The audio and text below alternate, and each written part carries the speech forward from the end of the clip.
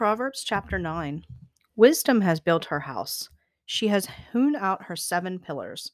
She has prepared her meat and mixed her wine. She has also set her table. She has set out her maids, and she calls from the highest point of the city.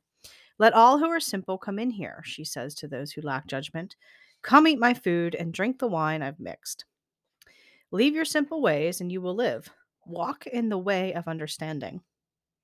Whoever corrects a mocker invites insult. Whoever rebukes a wicked man incurs abuse.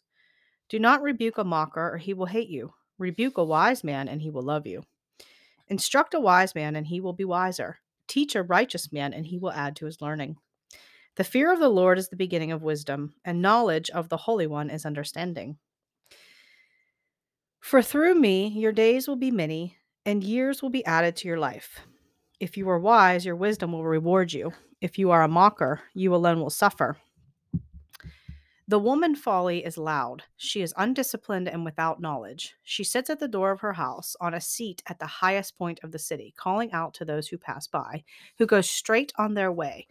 Let all who are simple come here, she says to those who lack judgment. Stolen water is sweet. Food eaten in secret is delicious.